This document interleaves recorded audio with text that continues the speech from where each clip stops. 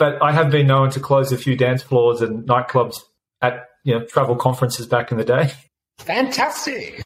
Good morning and welcome back to our time vlog. Today I have Matt Mason with me, who is the CEO of CT Partners. Very excited to have you on the show. Matt is a previous mentee himself. Welcome on the show, Matt. Thanks, Timo. It's great to be here with you. Matt, before we go into the actual interview, I'd like to start with a little icebreaker. And I'd say we do start with, I know the answer probably, are you a cat or dog person? Definitely a dog.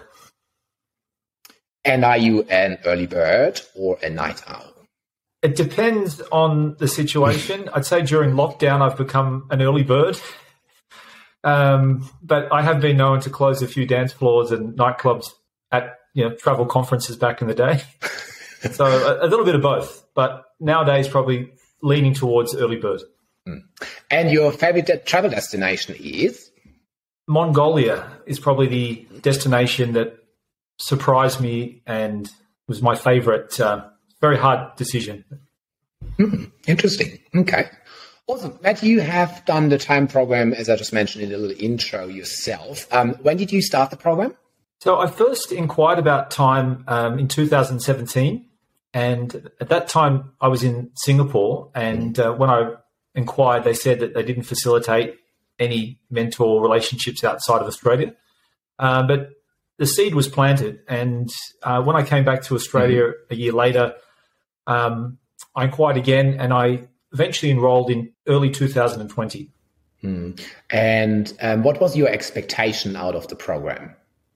So when I first looked at it, I was interested in learning, I guess, new skills, professional development, and understanding more about what was required, particularly in the Australian travel industry. I'd had about 15 years of experience working in Asia and running different companies in Asia.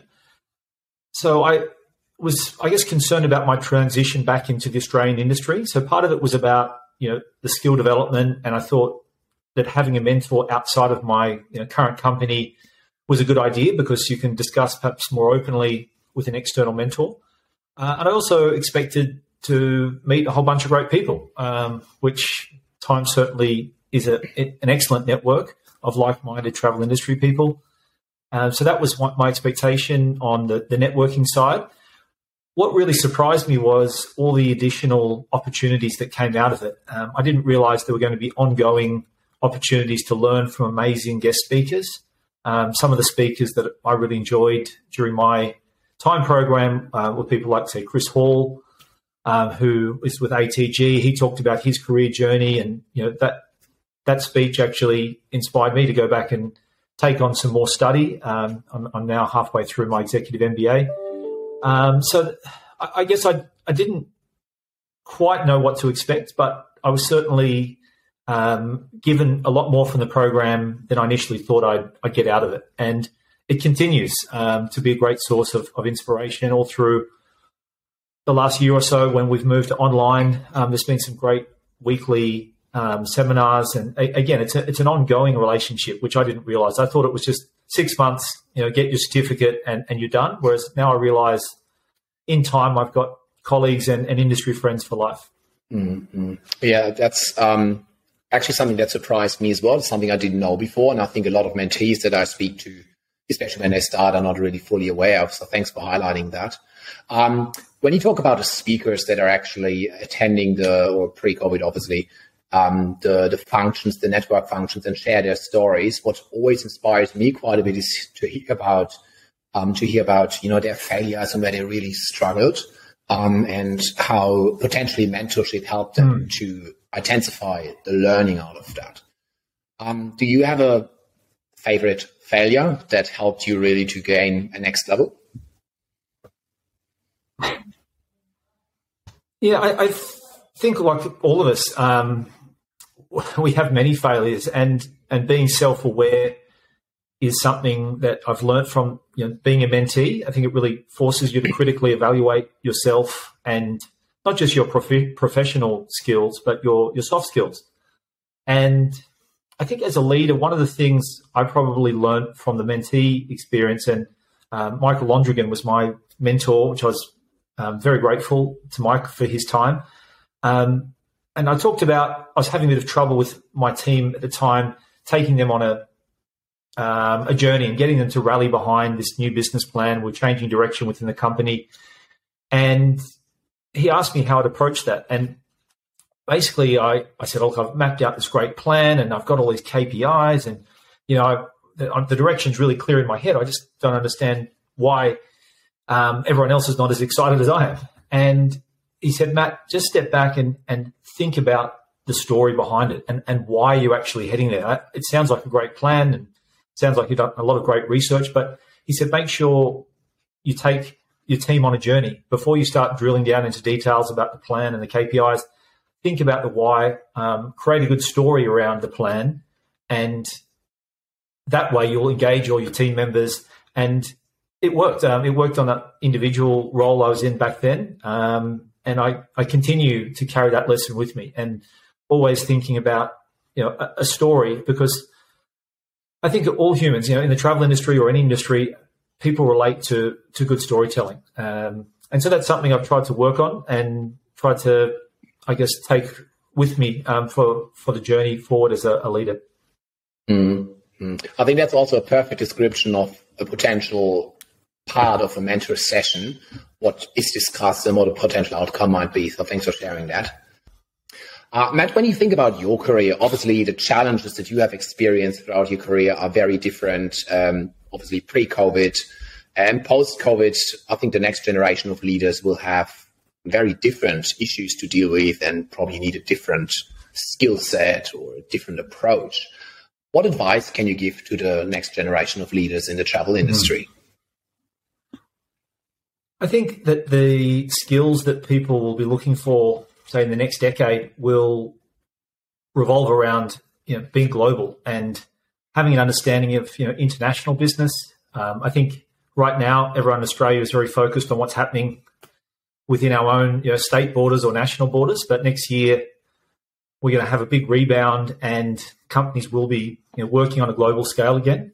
So I think language skills, cultural understanding is an important area. And I'd encourage, young leaders to travel and get out there and perhaps even experiment with some work in another country when they get the opportunity. In my studies at the moment, there's a big discussion around Industry 4.0. And part of that is the move away from, say, the Industrial Revolution into a more knowledge-based society and where service industries are starting to become more predominant. And obviously the travel industries are very much like a service-based industry. Mm-hmm. So skills like problem-solving, creativity, collaboration, I think is very important. And also putting the center of your decision-making around the customer. That's something I think is very important, that people are empathetic towards the customer's needs, whatever business they're in, whether it's a hotel, a tour operator, a retail travel agent, having that ability to really empathize with your customer, particularly post-COVID. I think there's some really new challenges that are presenting our industry, and obviously we have to perhaps build an even closer trust and bond with the customer, because they are going to be nervous. The first time somebody takes an international flight or sets foot in a hotel in a new country, I think they are going to be nervous. So they really want people they can trust. And again, those soft skills that I talked about will be really important there. Mm-hmm. Yeah, that's a very interesting point that you make there. And I think the flexibility with the cancellation policy is the first sign of what you just described, where we just need a complete new frame around travel to get the trust back into the market, hopefully from a consumer point of view as well. The skills you described, I would assume that's also what you look for when you hire staff? I always look for somebody with the right people skills. And I think most jobs, you can probably train people on the how-to, but I always look for a good cultural fit with the organization, somebody that's going to represent the organization well. So, yeah, the people skills, the empathy, the customer service mindset. They're really important in my view. And from an employer point of view, like let's say I apply at your company, you would know me at all, and I have something like a time program on my CV. What does it tell you about me? Well, that shows to me that you're motivated, that you want to improve yourself. And, I think that it shows that you're a lifelong learner, that you're not just somebody that feels I've reached this level in my career, I'm going to stop now. The fact that you've gone through the mentee program, it will open doors. It certainly helped in my interview because the people at CT Partners were aware of the program, and they're aware of Michael Londrigan, who was my mentor. And coincidentally, in this role, I've already done some business with a few of the people that have come out of the time program. So it shows me as a future employer that you have a network within the industry in Australia, and that you're a person that likes to learn and challenge themselves. I have a last question for you, and I am very excited to hear the answer on that. So Tim Ferriss always talks in his tribe of mentors. He always asks the same, I think 5 or 6 questions, whatever it is. And one question I really like about it, and that's what is something that you purchased recently for $100 or less that has most positive impact on your life? I would have to say a tennis racket, believe it or not, because during the last 6 months, that's been something that I've really enjoyed doing. It's a sport that my whole family, enjoys playing together. Being a one-on-one sport, even during lockdown, I've been able to catch up with some of my friends and have a hit of tennis. And the wellness that racket represents is certainly worth much more than the $100 that I spent on it. Can I ask you, Timo, the same question? What have you purchased for $100? That's a great answer. You've derived a lot of satisfaction from. That is a very good question as well. My tennis racket is above $100, unfortunately, so I can't mention that, and it's probably 5 years old, so that doesn't count. However, I have people probably think I've scripted this because I talk about tennis all the time, so thanks for bringing that up. I've recently bought a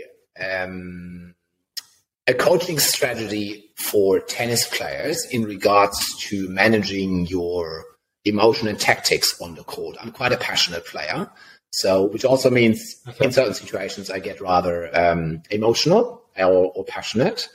And that course has really helped me to set my mindset on the court and focus on what's important, establish certain routines, just to drive your mood back to a certain level where it needs to be.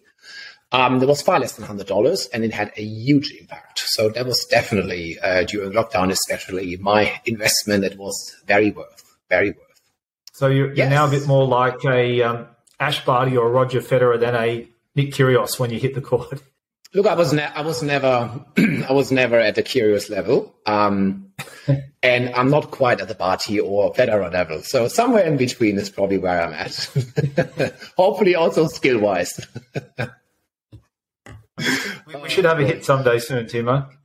Absolutely. I just wanted to say, if we can't, unfortunately, catch up a networking event soon, we should organize a little hit and put our skills to test. I'm sure you will teach me a lesson there. Also, Matt, thank you so much for your time and insights today. That was really great. I appreciate you for sharing that. And as I said, hopefully soon in person, either on a tennis court or a networking function. Thanks a lot, Timo. Great talking to you.